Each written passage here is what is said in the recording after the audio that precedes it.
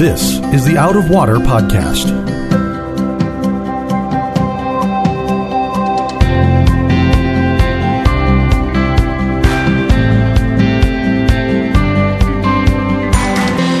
Out of Water is a production of Rio Vista Community Church in Fort Lauderdale, Florida. You can find it on Apple Podcasts, Google Podcasts, or Spotify. If you like what you hear, please subscribe and tell a friend to help them find Out of Water also.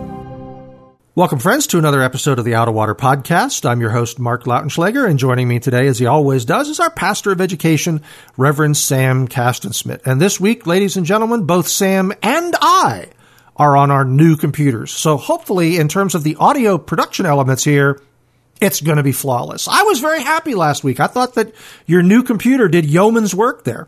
There were no chipmunk moments. No awesome. Chipmunks. I didn't hear any dropouts. We didn't hear, we were blaming all that stuff on the network and everything.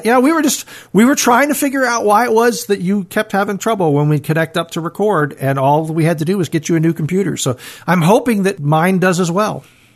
I was convinced that my office was just the vortex. The haunted office, yes. Yeah, something. Yeah, there's something going on there. But no, it's, I know this isn't a computer show, but I would just say that these new MacBooks are very impressive. We each have new Macs that are using these Apple Silicon chips rather than the Intel chips. And, boy, they are slick and fast. The only problem I'm having with mine, really at all, is the fact that the screen, despite being about the same size, it's a 16-inch screen on mine, and my old one was a 15.6. The resolution of the screen, the number of pixels, dots on it, is much higher. It's a much higher resolution screen. And it's a much more powerful computer, so it can manage that without any problem. But the relative size of text on my screen is small. And when I get within an application, I can typically, most programs, you can set the font size and make things bigger, and I do that. But when I'm working with the computer itself at the operating system level, I've already chosen the biggest font that it will let me choose, and I still find myself squinting. So I'm having to face the reality that at some point I'm going to have glasses that magnify things if I'm going to be able to still read computer screens. But you'll be on your computer with like a gemologist magnifying helmet on. I will. Hey, getting old is not for the faint of heart. I'm learning more and more about the limitations of sight and sound all the time, which is actually, there's a foreshadowing of today's passage, because it's going to tell us that this righteous king will not, he's not going to judge by what his eyes see or decide to speak what his ears hear. I'm like, we don't have to worry about him getting old, because when I get old, I can't see and hear well anymore. So, this guy's going to have it down. So we are going to be coming to Isaiah chapter 11 this week, to the first 10 verses of chapter 11. And Sam, when I was, just to give people kind of an overview of this, when I was looking at this and setting up the study notes this week, I was really struck by the sort of utopian existence that this was describing. Can you give people, as before we kind of go verse by verse, give people kind of the big picture of what Isaiah is describing to us here? Isaiah has come in the first 39 chapters, with brief exceptions like chapter 11.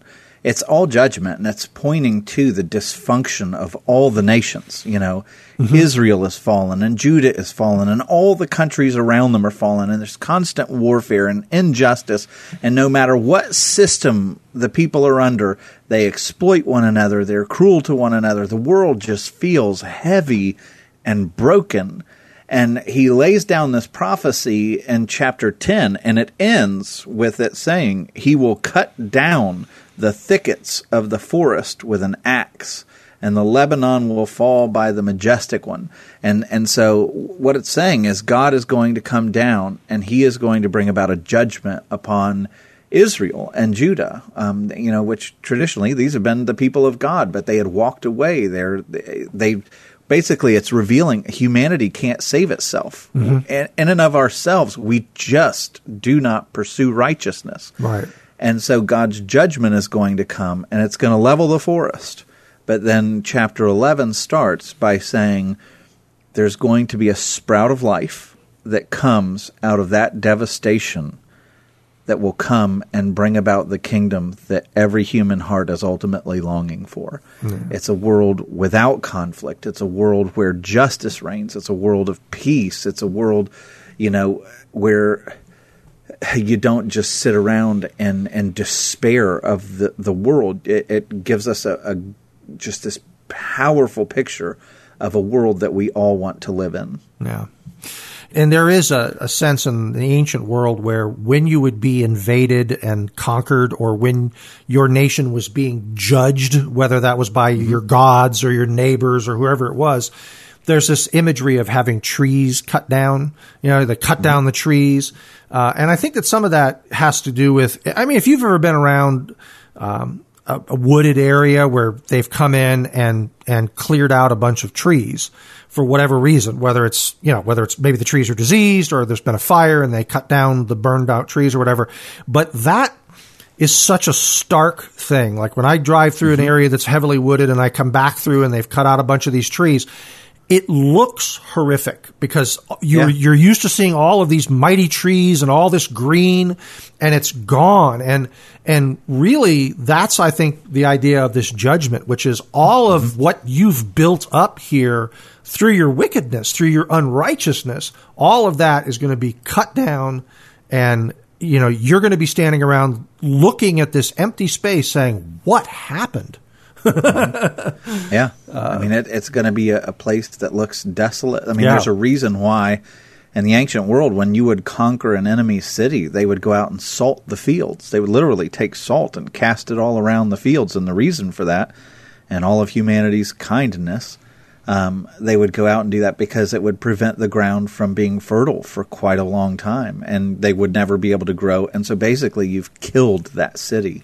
No one will want to live there because they won't be able to get food. And so it's like you're saying, when you see, what once looked full of life and trees and abundance and beauty, and now it's just flat and desolate, it looks judged. It looks horrific. It does.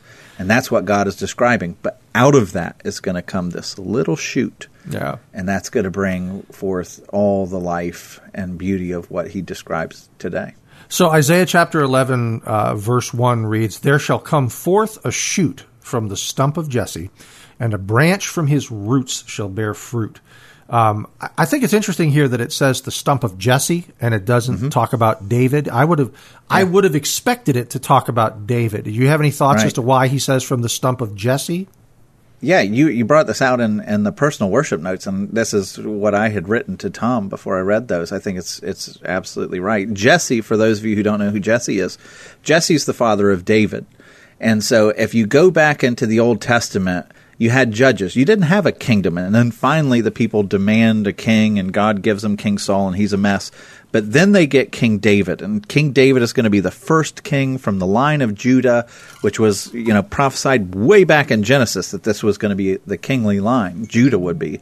And so Jesse's son, David, comes forth, and he's the first king from the line of Judah. And so you'll see in the New Testament, Jesus is referred to as the son of David. He refers to himself as the son of David. And everybody expected the Messianic king, the savior of the world, to come through the lineage of David. And so, like you said, everything is about David. But in Isaiah, he's like the stump of Jesse. And it's like you're imagining this tree that has been cut down, and he's cutting down all of those wicked generations, but he's even cut down the tree beyond David. Right. He's all the way back to Jesse, and it's like he is starting from scratch. And even though he will be from the line of David, his kingdom will be created all new. It's not going to be just a continuation of David's kingdom. It's going to be an entirely new kingdom. Yeah. That's where I went with it. Yeah, I think it is probably a reference to just exactly how far from the righteous king the line of David had become.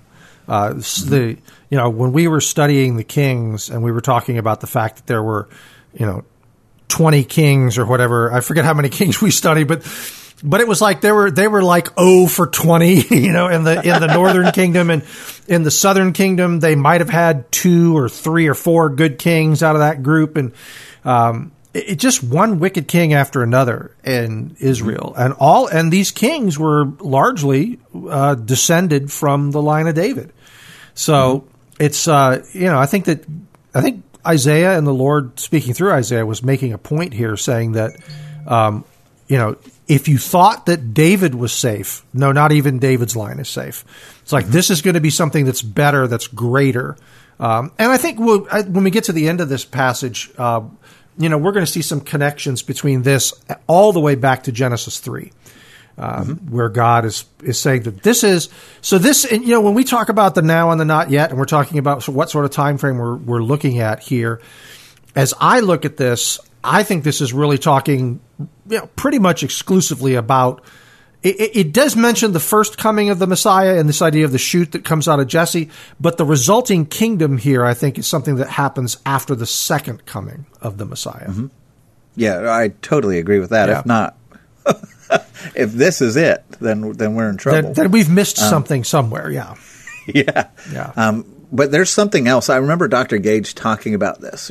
So Isaiah's looking forward, and he sees judgment coming. That even Jerusalem itself is going to be, leveled. And that comes with the Babylonians, where they come and they destroy Jerusalem and they take all the people down to exile.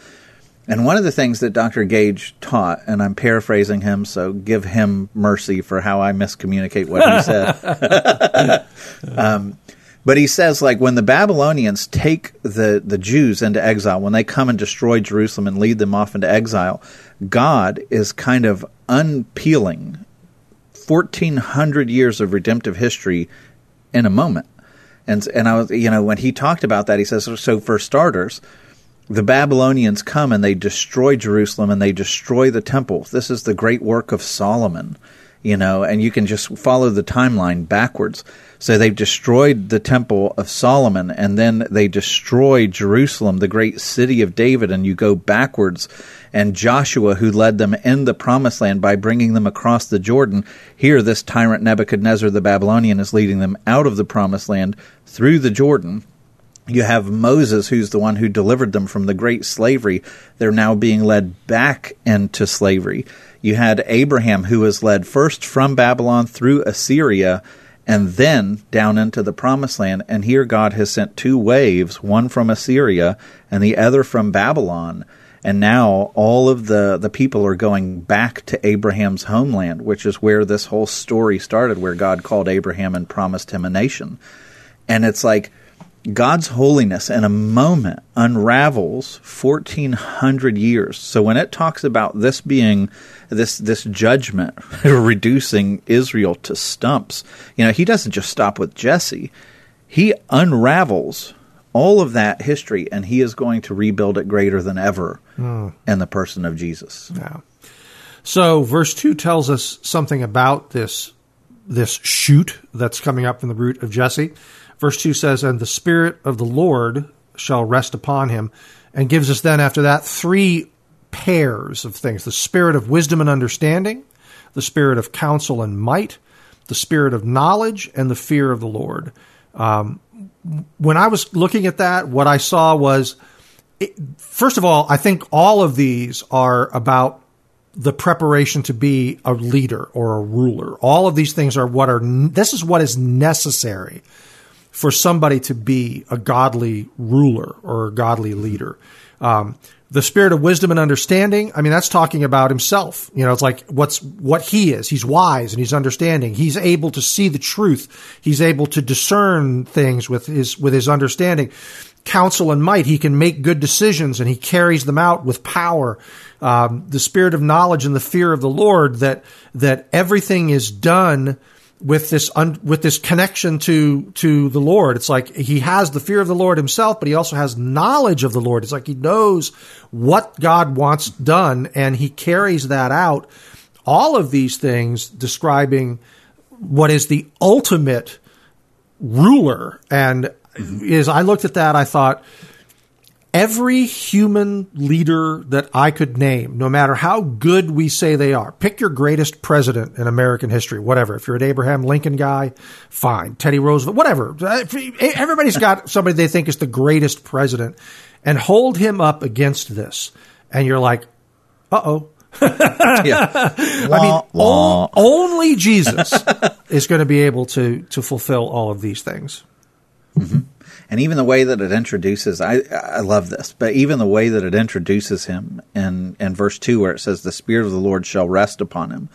That language is familiar before this in the Old Testament, but something significantly different. Like if you go through, like the Judges, we did a series on the Judges. It'll say, about Othniel, the Spirit of the Lord came upon him, and he did something great. He conquered a city. Or Jephthah, the Spirit of the Lord came upon him. Or Samson, when he defeats the Philistines, the Spirit of the Lord came upon him. But all of these people, the Spirit of the Lord comes upon them for this moment, and empowers them to have this triumphant moment, because we can look at our leaders, the best of them, and they have really wonderful moments. You could look at but then they always have the wah moment where they fall or they mess up and they become these figures where they have an asterisk next to their name. Yeah, he was really good and he did great things, but he also ... Right. But this is different. It doesn't say the Spirit of the Lord shall come upon him. It says the Spirit of the Lord shall rest. And the literal word there comes from Noah. Rest upon him. It's going to stay. The Spirit of the Lord is going to abide with him. So he doesn't have fleeting moments of power. He doesn't have fleeting moments of brilliance. He doesn't have fleeting moments of victory. No. The Spirit of the Lord is going to stay with this guy. Yeah. He is going to be altogether different. It's not fleeting. It's permanent. Mm. That is, the Spirit of the Lord is going to make himself at home here. This is just, will be That's where a good way to put it. Yeah. So verses 3 and 4, and his delight shall be in the fear of the Lord. He shall not judge by what his eyes see, or decide disputes by what his ears hear. But with righteousness he shall judge the poor, and decide with equity for the meek of the earth. And he shall strike the earth with the rod of his mouth, and with the breath of his lips he shall kill the wicked.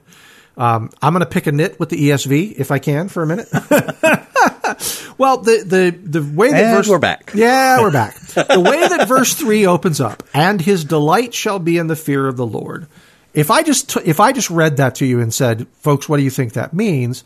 I think that you would say, and rightly so, that this is talking about somebody who is delighted by that they delight in fearing the Lord. It's like, I'm going to try to fear the Lord. And fear the Lord is a phrase, it's one of those kind of religiosity phrases here.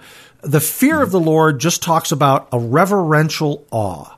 Like you comprehend who he is, and it is so staggering and overwhelming that you stand there with your eyes open and your mouth open, and you're just like, the English have a term, gobsmacked, you're just standing there like, and that's the fear of the Lord. It's just the fear of the Lord does not mean you're afraid of the Lord. It means that you are in awe of him to the point that you look like you're paralyzed with fear, but it's with reverential awe.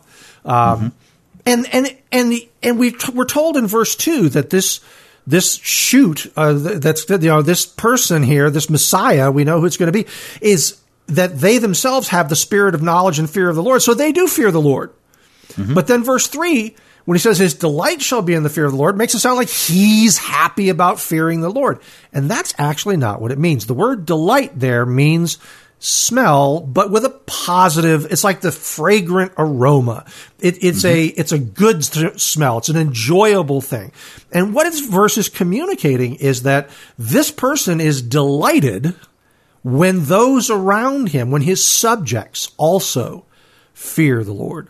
He fears the Lord himself. Verse 2 tells us that. But more than that, he inspires the fear of the Lord in his subjects. And when that happens, it is a fragrant aroma to him. He is delighted by that, is what this verse is trying to say. And I don't think that comes through with, and his delight shall be. So. Yeah, and I love, there's so much. We might have to park here for a little while. Okay. Because there's so much here. But I love one of the things that it's doing when it talks about how this Messiah comes and he has the spirit of the fear of the Lord, and his delight, like what he finds to be such a pleasing aroma, is that there's others who fear the Lord. Well, why is that? If you jump back into Isaiah, one of the things that you'll find repeated again and again and again is that all those in authority are abusing those who have no power. Mm-hmm. They're exploiting those that are poor, and you'll see that come later. With righteousness he shall judge the poor. That's the concern of Isaiah, is it's people who have that are just trampling over those that can't fend themselves. They're neglecting the needs of those that are starving, and all of those things. And this says the leader comes with the fear of the Lord. And the idea behind that, why it starts there and describing this king, is if you say, and when, again, the fear is this reverential awe. Your eyes are on God, and you see him for everything he is. Like, you get a glimpse of how awesome and good and kind and merciful and holy he is. And all of a sudden, he becomes your treasure. The Proverbs repeatedly will tell us the fear of the Lord is the beginning of wisdom. It's when you stand in awe of who he is that now all of a sudden you can have wisdom in the way you navigate the world. But when you have the awe of the Lord, when you understand who he is standing before you, all of a sudden it makes you unbribable. Yeah. In other words, if my ultimate treasure is the fact that this holy, unbelievable God, this infinite God and all of his attributes is looking upon me and loves me, and he's offering me an infinite inheritance with him, this God who's that awesome is doing that to me. All of a sudden now he is my treasure, and I want to delight him more than anything else in the world. And so when the world comes and says, hey, if you'll be unjust for a moment, if you'll tip the scales of justice in my favor, I'll reward you with this bribe. I'll give you this. Now all of a sudden you're like, okay, do I want to please the Lord? Is that the greatest desire of my life because I'm in awe of him? Or do I want your petty little trinkets that you can bribe me with? No, if you truly understand who the Lord is, and you understand the weight and the gravity of your salvation, it makes you, when you're focused on him, it makes you unbribable. All the little petty things. I mean, it doesn't have to be someone coming to you saying, hey, I'll give you money.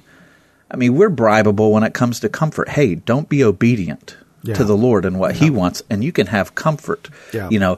Get the approval of men at the expense of what he desires for you. We're very bribable, and whenever we find that our souls are bribable, it's because we don't see him clearly. We're not in awe of who he is. Right. But when we're in awe, we want to be obedient. Yeah. And that's what he's saying. When I walk around and I see people who are in awe of who the Lord is, it's a sweet smell to me. I love it. Yeah. Well, and then it goes on, and as we said, it says he won't judge by what his eyes see and decide disputes by what his ears hear. His wisdom is going to be supernatural. He will have the ability. He knows things that he can't see. He knows things that he hasn't heard. All knowledge rests with him. And that is something that how many times have we listened to one of our leaders get up and give a speech, and what stands out to us as they're giving the speech is how much they don't seem to know about what they're talking about. I'm not the smartest guy in the world. Far from it. But there are times when I listen to somebody talking, I'm like, you're just reading words off a card. You don't have any idea what you're talking about. And to have somebody as ruler who possesses knowledge so vast that he doesn't have to rely on the things that are right in front of him, but he knows everything. I think that's going to be what a relief. Number one, and also I'm just going to go out on a limb here and say that I'm probably not going to have to watch the video on my smartphone. In other words, I think that when this ruler communicates his decisions, the whole world will know. Go ahead with what you were going to say. Sorry. I was just going to say, in that verse 3 where it talks about he doesn't judge by what he sees, and he doesn't decide disputes by what he hears. Right. It makes me think back, and by the way, that verse where it says, right before that, it's his delight, which is that smell, Right. So in this one verse, which I think it means to be smell, because the next ones deal with senses, right? What he sees, what he hears. Right. So it begins with this aroma that he smells. It pleases him to smell those that fear the Lord, is the idea. And so it's invoking all these senses. But what it's saying is, he can't be fooled. One of the most famous stories of deception in the Bible has to do with the very birth of the nation of Israel and Jacob himself, whose name will be changed to Israel.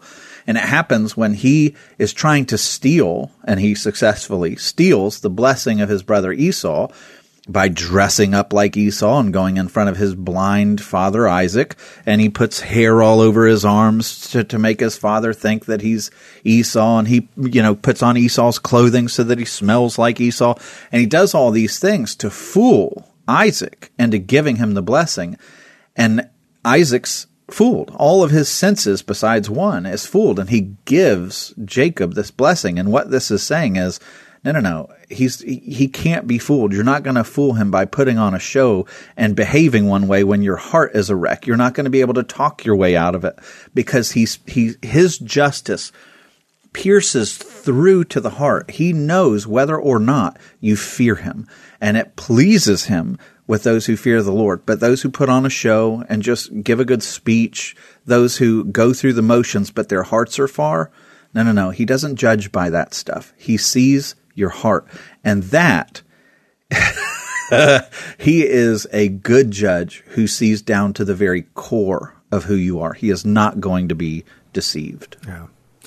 And that's why what it tells us about this judge is that it says, with righteousness he shall judge the poor and decide with equity for the meek of the earth. And that's, again, this idea of his judgments are going to be righteous and equitable. I think it's communicating to us that that's how his judgments will be perceived as well. Mm-hmm. And that's the other thing that, this ruler is, that we're talking about a kingdom, an existence, a world in which the decisions of the ruler are going to be perceived far and wide as being both righteous and fair. And that got me thinking about for personal worship this week. It got me thinking about the question of, what do we think that fairness is, and when is God fair and not fair? Because you don't find in the Bible, God is never described as being fair with that word. It's like, it doesn't say the Lord is fair, but it does tell us that there's no partiality with him, that he's not, that kind of thing. So it tells us that he doesn't see these divisions that we have. There's neither Jew nor Greek nor male nor female. It's like the Lord looks past all of the labels and categories that we have for people. But we start thinking about, fairness, and I think there was you that said, you get what you deserve, this morning. And I then said, or everybody gets the same thing, like your little participation trophy for showing up. But neither of those things are fairness as God defines fairness, I think. Because frankly, if we got what we deserved, we would be in a great deal of trouble. Mm-hmm. We'd be in a world of hurt. Yeah, and if you don't understand that, you can't understand the gospel. Yeah. Like if you don't... When you look at the world, the older I get, the more broken and fallen it seems. It's always been that broken and fallen, by the way. You're just seeing it more accurately now. True. Yeah, I'm becoming the get off my lawn. Yes. Yes. That guy. Join the crowd. I just noticed, when I first came to faith, I had these big struggles with sins, these addictions that were kind of more notorious kind of sins. And I thought, man, when I can just get past them, then I'll be righteous, And it's like you overcome, and God breaks chains and everything else. But on this side of glory, the closer you get to the light, the more of your imperfections you get to see, and you get to find, man, my heart is really selfish all the time. And when I pray or when I preach or when I do kind things, I want praise for me, not for God. You know, it's just, you're so or at least I am, so self-absorbed, and I can say everyone else is because that's what the Bible says. You are, whether you realize it or not. I'm never self-absorbed, Samuel. But golly, like, we really do. I remember preaching a sermon a long time ago, and this is probably not the best illustration, but the way the Bible describes all of redemptive history, God created the world and humanity as a gift for his Son, right? Mm-hmm. We were made to be a bride for his Son, and we've done nothing but toxicity. We've harmed him. We've spat at him. We crucified him. We destroyed his creation. We have done all these things to make a once beautiful Edenic place into the dumpster fire that we see on the nightly news. Yeah. So often, anyway. And there's wonderful parts about creation, but it's broken and it's hurting. And I use the illustration, you know, if I really wanted to see my son happy and delightful, and, you know, to see him share his love with something that he just adored, and I bought him a puppy, and I thought, I can't wait to see the delight on his face when he gets to share his love with this puppy and enjoy relationship with this puppy. And, you know, not long after I got this little dog for my son, the dog turned and mauled him. What would be fair? Yeah. Yeah. What does that dog deserve? Yeah. You know, because that's all, you know, that's what we've done. We were the gift that was, I mean, you really are God's gift to his Son. You were supposed to be. And yet you've made it all about you. I've made it all about me. We've turned this world into what was supposed to be, according to God's design, into what we see in the nightly news. What do we deserve? What would be fair for God to do? Yeah. You know, because he looks at the world and says the price tag for fixing it is the death of his Son. That's how, that's what a mess the world is. What would be fair? You know, what would be fair is for God to destroy us, like I would destroy that dog if the dog turned and mauled my son. Sure. You know, that would be fair. But God doesn't do what's fair, because if he did, we'd all be destroyed and judged and condemned. He does not do what's fair. We don't get what we deserve, thankfully. Yeah. It's anyway. It does, you know, I mean, and there's a sense in which fairness, as God defines it, you know, we see everything that we heap on our side of the scale. If we're honest, we see everything that like we're talking about, the selfishness, self-centeredness, the wickedness, the things that are wrong in us are all piled on that, you know, that side of the scale.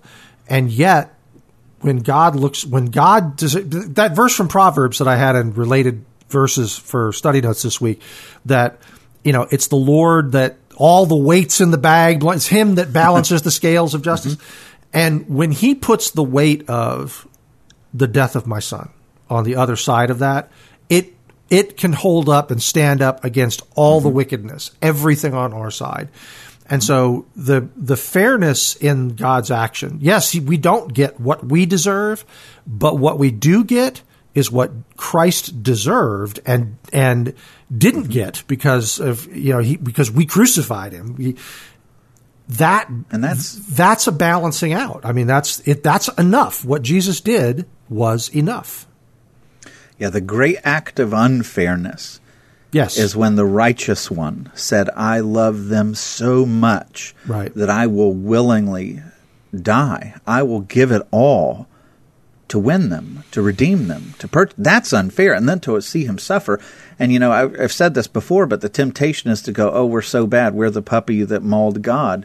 But God doesn't let us stay there. Right. You know, our sin has made a mess of this world. We should repent of it. It's not a good thing.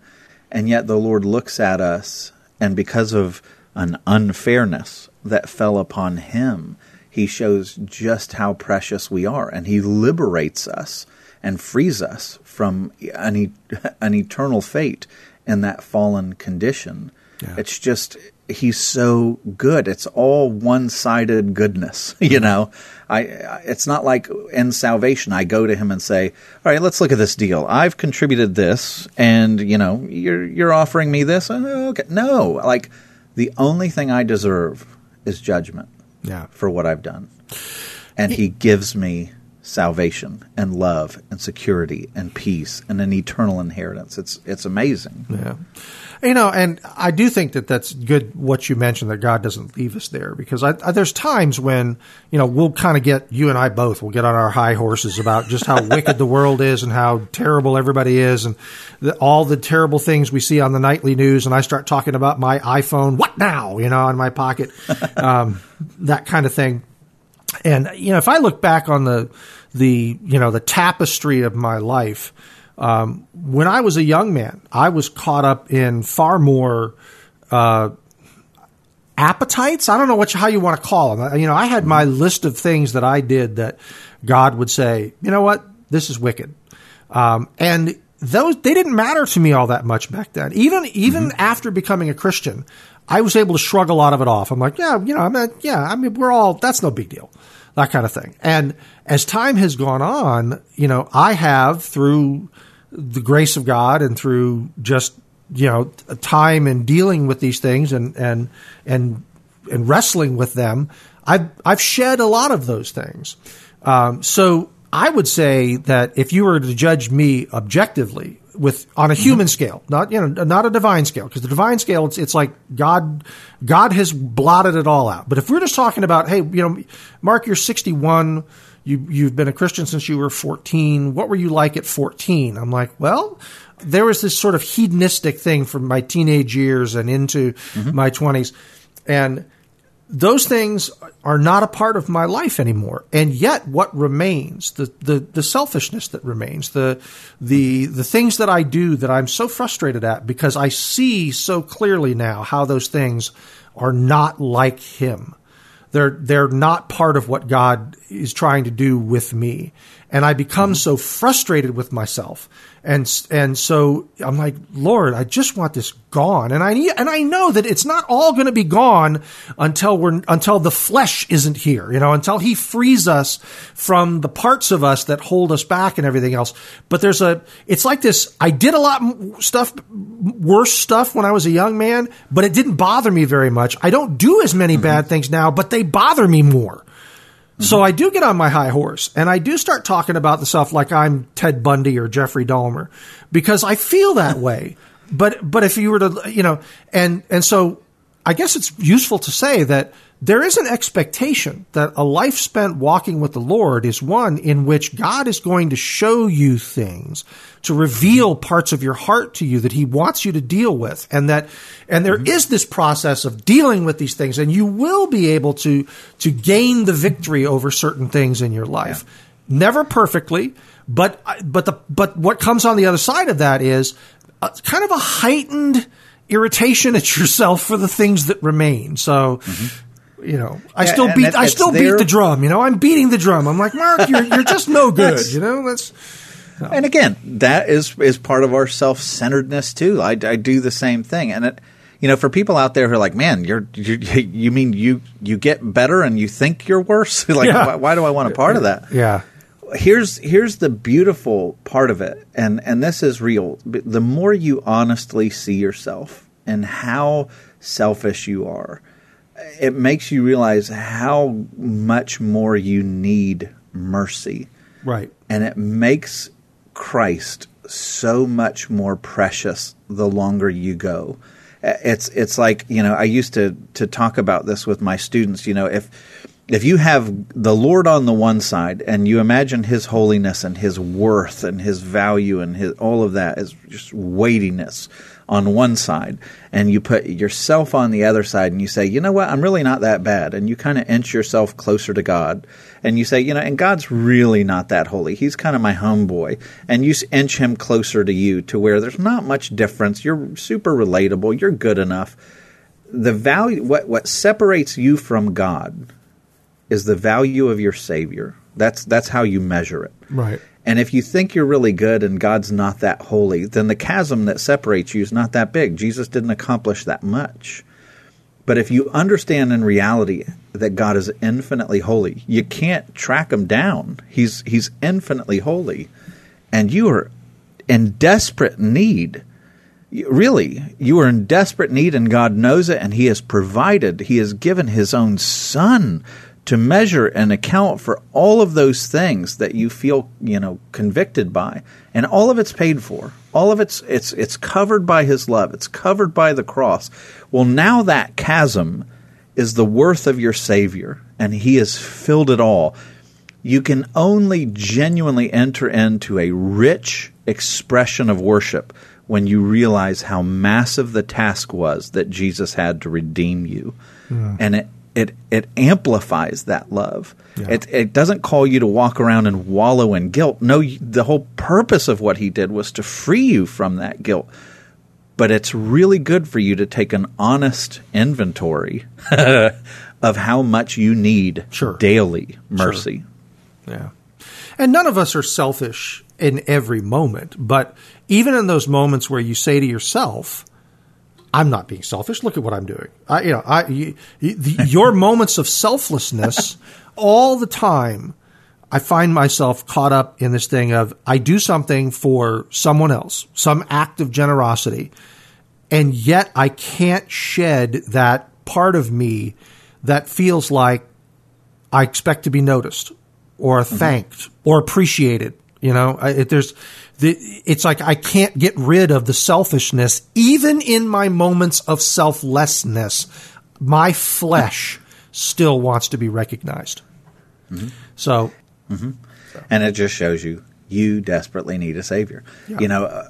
If I were to compare myself and my lifestyle and what I do next to the Apostle Paul, I would look like a total heathen by comparison. We all would.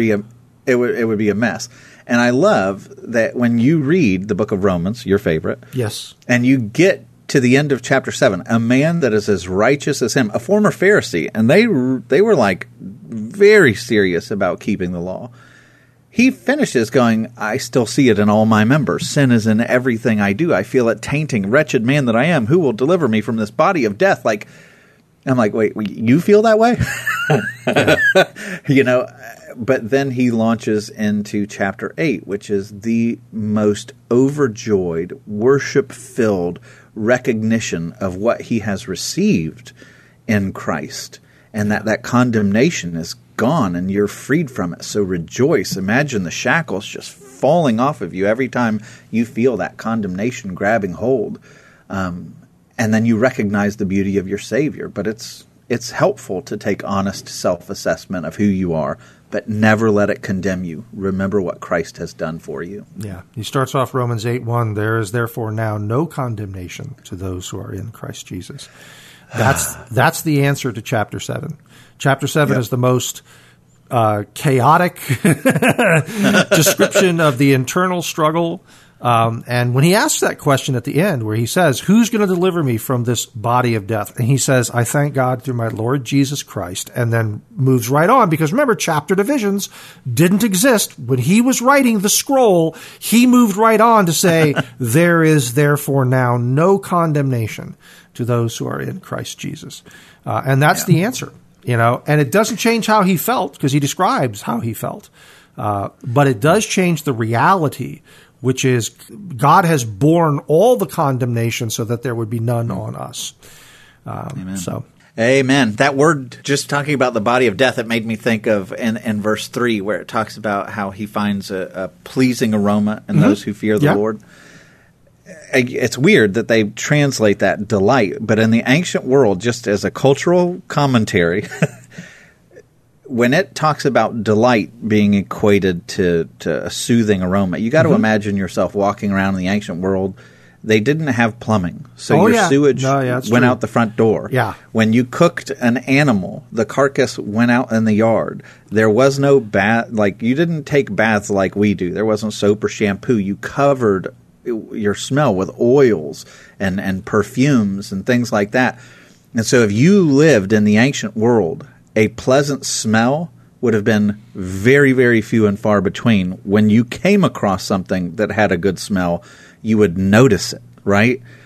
everything about this world, even ourselves, I was thinking about this, like left to just naturally not working on it, like we stink. Yeah. You know, if I didn't take baths and fight off the corruption and dirt and decay and everything, I would come to stink. Everything in this world is kind of trending towards some kind of decomposition or smell or whatever. And it's like he's saying, you know, I smell something that's not decomposing, that's not dirty, that hasn't lost its hygiene. You know, I smell something pleasing in those that fear the Lord. And, you know, I was wondering if in that there's some kind of something communicating like you're not dirty and nasty and smelly and dying. It's life. It smells nice. It's contrary to the way this world works, where everything is kind of heading toward the stink bin. Yeah. Well, I think if the pandemic didn't teach us anything, that quarantining for months on end without leaving the house, you know, hygiene was like, you know, there were points over the last 18 months or so that I would come walking past and my wife would look at me and go, "Take a shower." You know, it's like, she's like, just go take a shower. You know, so yeah, you know. So we should probably wander back to our text, or else we're going to be at an hour and a half and we have not finished 10 verses. I like verse 5 where it says, "Righteousness shall be the belt of his waist, and faithfulness the belt of his loins." That picture, again, from the ancient world is they wore these garments that were basically draped around them to a certain extent. Mm-hmm. And these belts, the one around the waist and the ones wrapped around the thighs, were used to essentially secure the garments to you. They were essentially the foundation of the garments that you would wear. And so I think that verse is trying to communicate is that the foundation of him at his core is going to be righteousness and faithfulness. So I thought that was a cool picture too, that Isaiah would say would be the belt of his waist and the belt of his loins. Yeah, I love that. And those two words, like he sets all things right, everything is going to be made right. And that idea of faithfulness is he is relentless in keeping his promise. You can't buck him off of it. And that's at the core of who he is. Yeah. It's really pretty awesome. Yeah. And one more comment, just to keep us from making progress, is in verse 4, when it says, "With righteousness he shall judge the poor," and then it says, he'll decide with equity for the meek of the earth. When you get to the New Testament, Jesus will use those two things in the Beatitudes. It's the first Beatitude and the third. But what is it? It says, "With righteousness he'll judge the poor." And what is Jesus's in the Beatitudes? He says, "Blessed are the poor, for theirs is the kingdom of heaven." And so how does he reward the poor? In righteousness, he gives them the kingdom of heaven. Right. That's wild. Yeah. That's way beyond fairness. And then it says, "Decide with equity for the meek of the earth." So there's the meek. Well, in the third Beatitude, what do the meek receive? Yeah. It's not just mere equity like we imagine. It says, "Blessed are the meek, for they shall inherit" what? The earth. The earth. Yeah. You get the whole earth. Yeah. So it's saying he's going to come in righteousness for the poor and the meek. And what do they receive? Well, the kingdom of heaven and the earth itself. Yeah.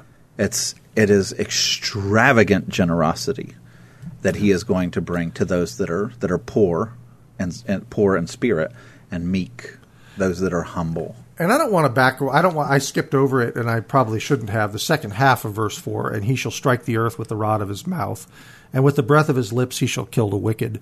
You know, this transition from the world that we have now to the world that Isaiah is making a prophecy about here, what we're hearing about, that transition is going to be a traumatic one for those who are not part of his people. If you're not, he's going to come set things right. And for a lot of the inhabitants of the world, that's going to be a traumatic day of judgment. I don't want to shy away from that. It's not, this is not everybody gets in, here's your participation trophy. The Lord has set out the criteria. He's like, look, everyone that calls on my name will be saved. But if you haven't, If you're not looking to him for your salvation, then the day of judgment is coming for you. And that's the reason why we keep preaching the gospel, because the gospel is there to tell you, here is your salvation. It is found in him. It is by grace. It's through faith, apart from works. It's by believing in him, trusting in him, relying in him. He will save you. And if you reject that, then there was a day coming when he will judge you. And that's not going to be a good day for you. Yeah. If you're not redeemed, if you're not going to be transformed into righteousness, but you insist on kingdom of self and all the wickedness and pride and arrogance that comes with that, the day of judgment's coming for you. And there was one of the philosophers or authors, Miroslav Volf, who lived through over in Croatia, who lived through genocide in his family and his village, pillaged and raped and everything else. He was writing about this, and he says, in the West, you guys don't understand how essential this is for people who've been through real pain. But the only way that my people can grab hold of forgiveness is to believe that vengeance belongs to the Lord. And either these people will be changed and redeemed, which we will, be thrilled for, or they will receive justice. But it's unthinkable for us to forgive people if we believe they will never face justice. It ends the cycle of violence if we believe that justice is ultimately in God's hands. And that's what the Bible says. Vengeance belongs to the Lord. Yes. And so absolutely, that's a hard verse to think about, but God is just, and he will pour forth his wrath. He will not tolerate this for all eternity, thankfully. And if he did, we would never get the verses that are to come. Yeah. Well, and I also think that it's important to point out, since you brought that up, that I think there are some that say, look, these people that have been so evil and have treated us so badly, I think there's a natural human tendency to want them to get the judgment part of it, not the forgiveness part.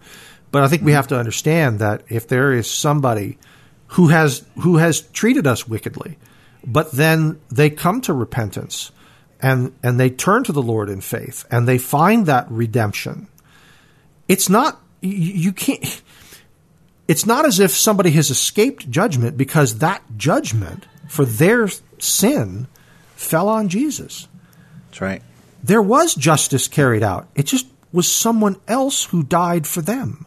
I forget where I read this or who said it, but it was somebody who was responding to, is it flippant for God to forgive great atrocities that were committed against other people? And this person who had suffered a great injustice was writing that it used to bother him until he realized that it required the death of God to atone for the wrong that was done him. God is not dealing with these injustices and travesties in a flippant way by saying, okay, you're forgiven. No. It took the death of God to make good on these injustices, which puts great gravity to the pain. It gives credence to what they're feeling. Right.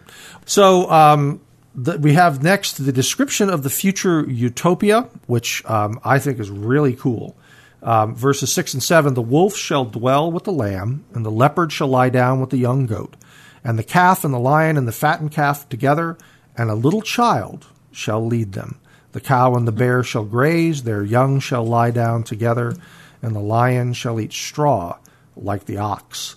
The first thing I'm going to answer is because I know that there's going to be people out there that are like, Mr. Snarky literal like me, who would ask me, so is this like literal, like actual wolves are going to lay down with actual lambs and lions are going to eat straw? Is that what you're saying to me?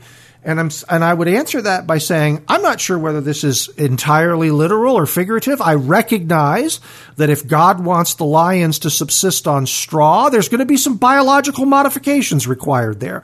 But I would like to point out to you that he is God.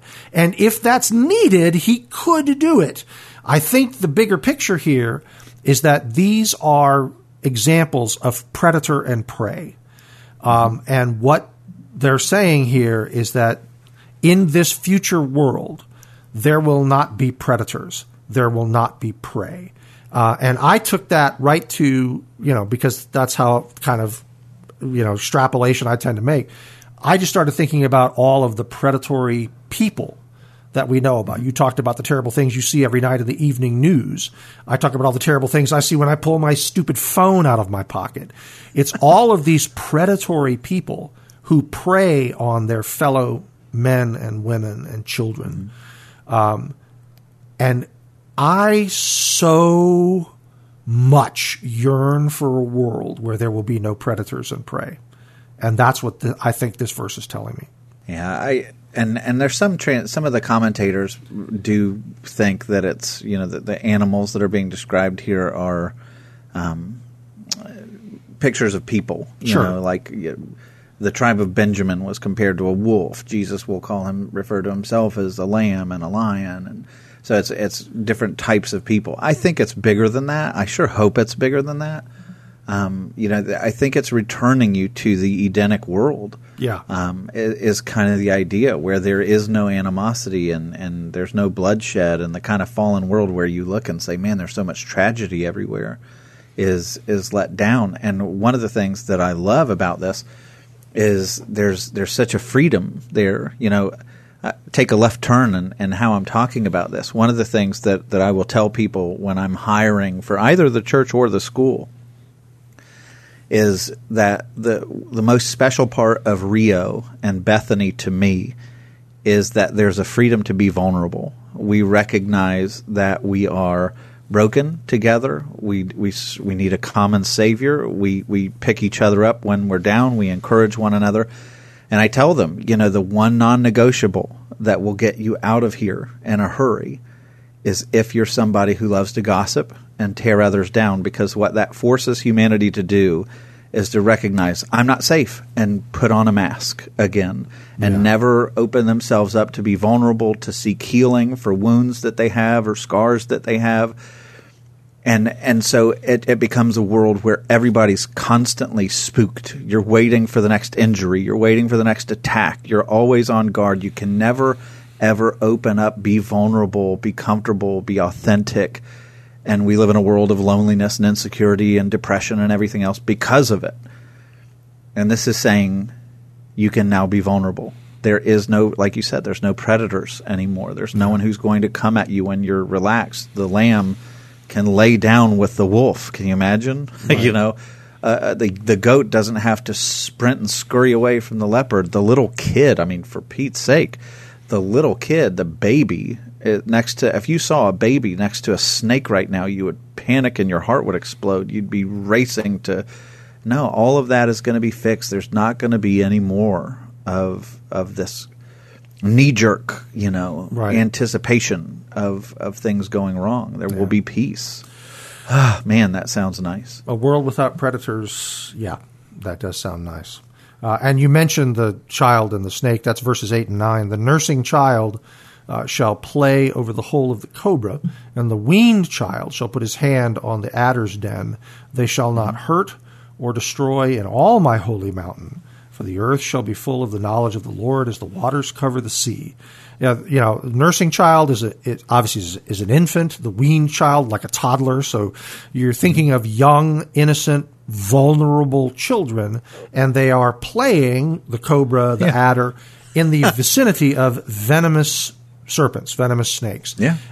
And up above that in 6, you got the little child who's leading the wolf, the lamb, the leopard, the lion, the calf. He's leading these things. So it keeps going back to that. These kids, little children, are going to be leading all these very dangerous animals. Yeah. I thought it was interesting in verse 8 that it used this picture of these venomous snakes and saying that the child was safe from the venomous snake.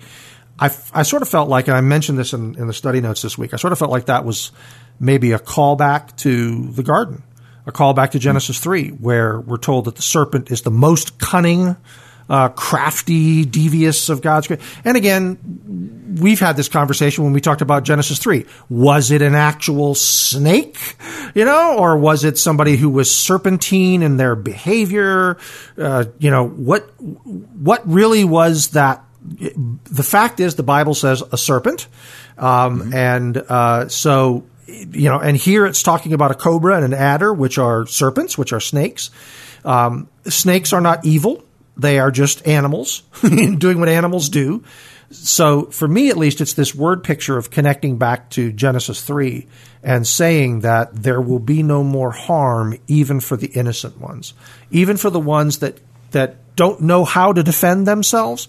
They are safe from the serpent because no one will hurt or destroy in all my holy mountain. It's a world not just free of predators, but it's a world that is free of danger. It's a world that is free of hurt. It's a world that is free of deception and cunning. Mm-hmm. It is, and I used the U word in our study notes this week. It is utopia. This is a utopia. It sounds really, really nice. And I think one of the reasons why... That's a bit of an understatement. I'm just saying. Yeah.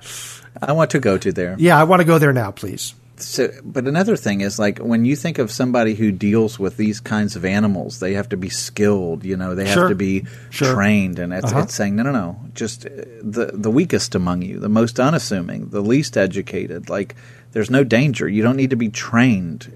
The world is now going to be in harmony with one another. And one of the other things that I wonder if this is hinting at, because this is nodding toward an Edenic world, is, now all of a sudden humanity deals with the serpent and there's no harm that comes. The fall happened when Adam, allowed the serpent to play havoc, whether, Satan in the form of a serpent, and everything unraveled. But now you have even the child, so one without even authority in the home is the idea, right? Who deals with the serpent, and there is no danger of another fall. It is not going to happen again. You are utterly safe and secure. This utopia is not fading. The serpent poses no risk anymore. Yeah. And, the verse 9, they'll not hurt or destroy in all my holy mountain, for as the earth shall be full of the knowledge of the Lord as the waters cover the sea.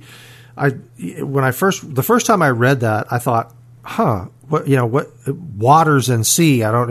But if you think about the sea as what it is, basically it's a giant receptacle into which there is water. It's like the sea is this really deep spot in between the high places.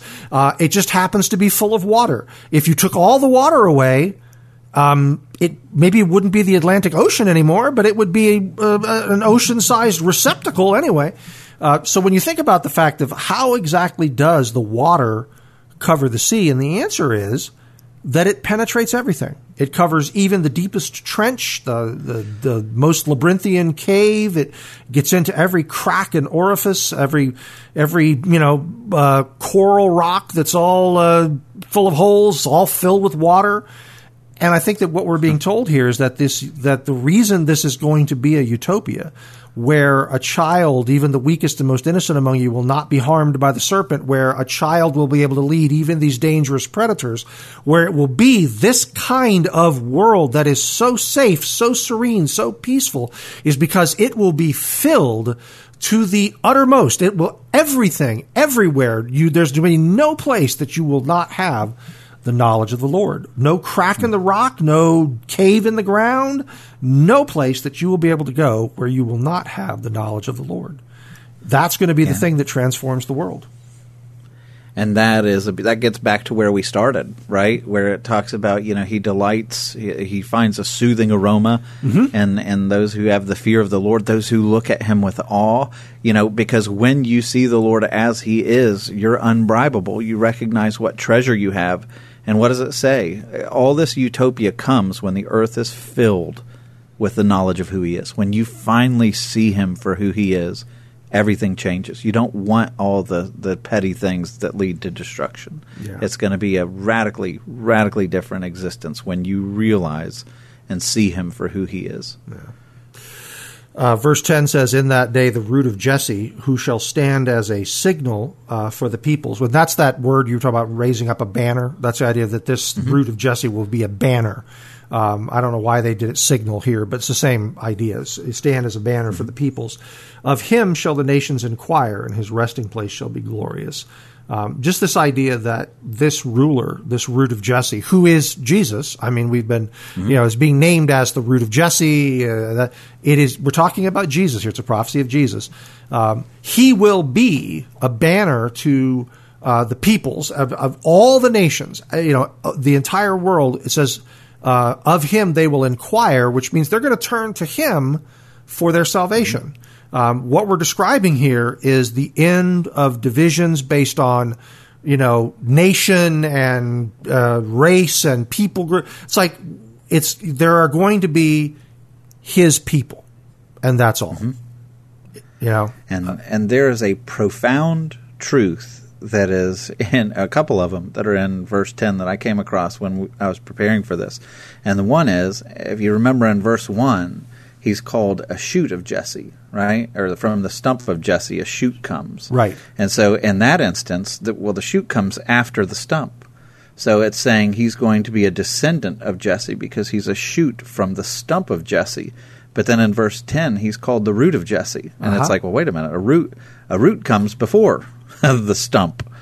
And so a root would be an ancestor, a shoot would be a descendant. Which is it? Does he come before or does he come after? Is he a son or is he a father? And the answer is... Wait a minute. Lieutenant Dan has the answer. Maybe it's both. Yeah, it's yes. You know how Jesus will say that controversial statement where he says, before Abraham was, I am. Yeah. Which means, I was before Abraham, and yet here I am in the flesh after Abraham. I'm both the father and the son. In this, you find out, okay, he came before Jesse, and he will come after Jesse. It's a nod to who he is. He's God. And he will stand as a signal, which is literally a banner. And in the New Testament, it's a standard, like you would hold a pole up with your colors, your flag or whatever, a banner that would make all the soldiers recognize and come to you. But he doesn't hold up a flag. Notice. Mm-hmm. He doesn't lift up, national colors, stars or stripes, nothing like that. He himself will stand as the standard, as the banner for all peoples, and they will come to him. Not the symbol, they will come to him. And there's only one time in the New Testament where Jesus uses the language about that standard, and it's in right before the most famous verse in all the New Testament. But he's talking to Nicodemus at night, and Nicodemus is trying to understand who he is. And he says, just as Moses lifted up the serpent on a standard, in the Old Testament, Numbers chapter 21, all the people are dying from serpent bites. And God gives Moses this instruction. He says, make a serpent, a bronze serpent, and put it on a standard. It's kind of like the medical symbol, and hold it up. And everybody who looks at the serpent will be healed. And then Jesus, and they are. And then Jesus in the New Testament says the salvation of the world is going to be like that. I have to be lifted up like that. And he is on the cross. And he compares himself to a serpent. Why? Because Jesus on the cross, when he is lifted up on the standard, literally the cross, he will take all the sin of all the world. He will become the most corrupt person with all the sin of all the world absorbed into himself that the world has ever seen, and God will pour forth wrath upon him, and everybody who looks to him, Christ on a standard, paying the penalty of our sin, will be healed. And that's the idea. The root of Jesse is going to become the standard for all peoples, lifted up, and every nation will come to him, and his resting place is glorious. It makes me wonder if in the sovereignty of God, the Spirit has inspired all of this to make us think, why would he say that he is going to be this banner lifted up, this symbol that's lifted up? The only time Jesus talks about himself being lifted up like that, he's talking about the cross. Yeah. And nations will rally to him. Yeah. That's where he wins the hearts of the world, when he gives his life for us. It's incredible. Well, that's a good word, and it's one that we're going to have to end on because the clock on the wall says we've talked too long. We're using up all the hard drive space here today. So shocking. Program note for you all. This is I'm going to be taking a couple of weeks off.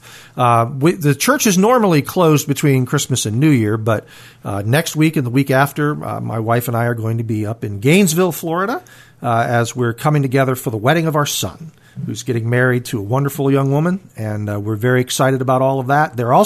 He and his fiancée are graduating from college on one day, on Saturday the 18th, and on Sunday the 19th, they're getting married. That's going to be a busy weekend. And of course, because it's a righteous family, it's a righteous people. They're both Gators. Just mentioning. That's right. That's right. They're both graduating from the University of Florida. So what you have to look forward to over the next couple of weeks, Sam and I have talked about this and gone back and forth to try to figure out what we could do, rather than just leaving you with no content. Before I did this podcast, my first job working at the church was to take the sermons from our senior pastor, Tom Hendricks, that he preached on Sunday mornings, and to create a radio show based on those sermons. It was called Hope with Tom Hendricks, and it was 30 minutes long. And so what I'm going to do is I'm going to go back through the archives of Hope with Tom Hendricks and look for some Advent-themed episodes of that. And then I'll record a little intro and an exit, just basically to remind people that, yes, this is still Out of Water, but you're having a flashback to Hope with Tom Hendricks. And so hopefully you guys will enjoy that over the Christmas season. But then we'll be back after the first of the year with some fresh Out of Water episodes again. But so for after this episode, for the next few weeks, I hope that you enjoy it. I think that I used to say that I had one of the greatest jobs in the world because everybody else got to hear Tom preach his sermons once on Sunday mornings. I got to listen to them 8, 9, 10, 12 times while I was very carefully making notes as to what could be cut out to make time. I could get to the point where I could preach most of Tom's sermons for him. It's like, that's what I did, is I sat around and listened to his sermons carefully throughout the week. If you had to edit my sermons down, you would have quit. You are doing much better. I'm going to just say this. Your last sermon was like 30 minutes or something like that on Sunday morning a couple of weeks ago. You were the guy that at one point had the all-time record for sermons at our church. You hit 50. Oh, I still have that. Yeah, I still have it. You hit 53 or 56 minutes or something one week, like a full hour. And, I was like, Sam, you went 56 minutes. He goes, that's about how long our class lasts. I'm like, okay, yeah, I get that. The old school teacher in you coming out. But that's right. So anyways, my natural timer. Some special episodes of Out of Water over the next couple of weeks. You'll actually hear some episodes of Hope with Tom Hendricks there to hold you over until we come back after my vacation and after our church vacation. Everybody gets off between Christmas and New Year's, and then we'll come back with some fresh episodes after that. We do hope that you've enjoyed your time with us. If you'd like to correspond with us, we've got our inbox is always open. You can send us email. It's outofwater@riovistachurch.com. That's RIO Vista church.com. That's also where you can find all the back episodes of the Out of Water podcast at riovistachurch.com/outofwater. And you can find us on Apple Podcasts, on Google Podcasts, and on Spotify. We'll be back after the first of the year with some more fresh episodes. But in the meantime, wishing you a very, very blessed Christmas. If you're in town and you don't have a church to attend on Christmas Eve, please come join us at Rio. It's a wonderful service, 4 and 6 p.m. on Christmas Eve, candlelight service. It is always magnificent. The music is wonderful. The message will be wonderful. It's going to be a really, really cool evening. So if you don't have a church home and you're in the greater Fort Lauderdale, Broward County area, please consider coming to our Christmas Eve service at Rio Vista Community Church. You can find directions to the church on our website at riovistachurch.com. But we hope that you have a very blessed Christmas and a happy New Year, and then we will see you after the first of the year with more Out of Water. We hope you enjoyed your time with us, and you will both subscribe to the podcast and listen regularly. You can find out more about Out of Water, catch up on past episodes, and access show notes at our website, riovistachurch.com/outofwater.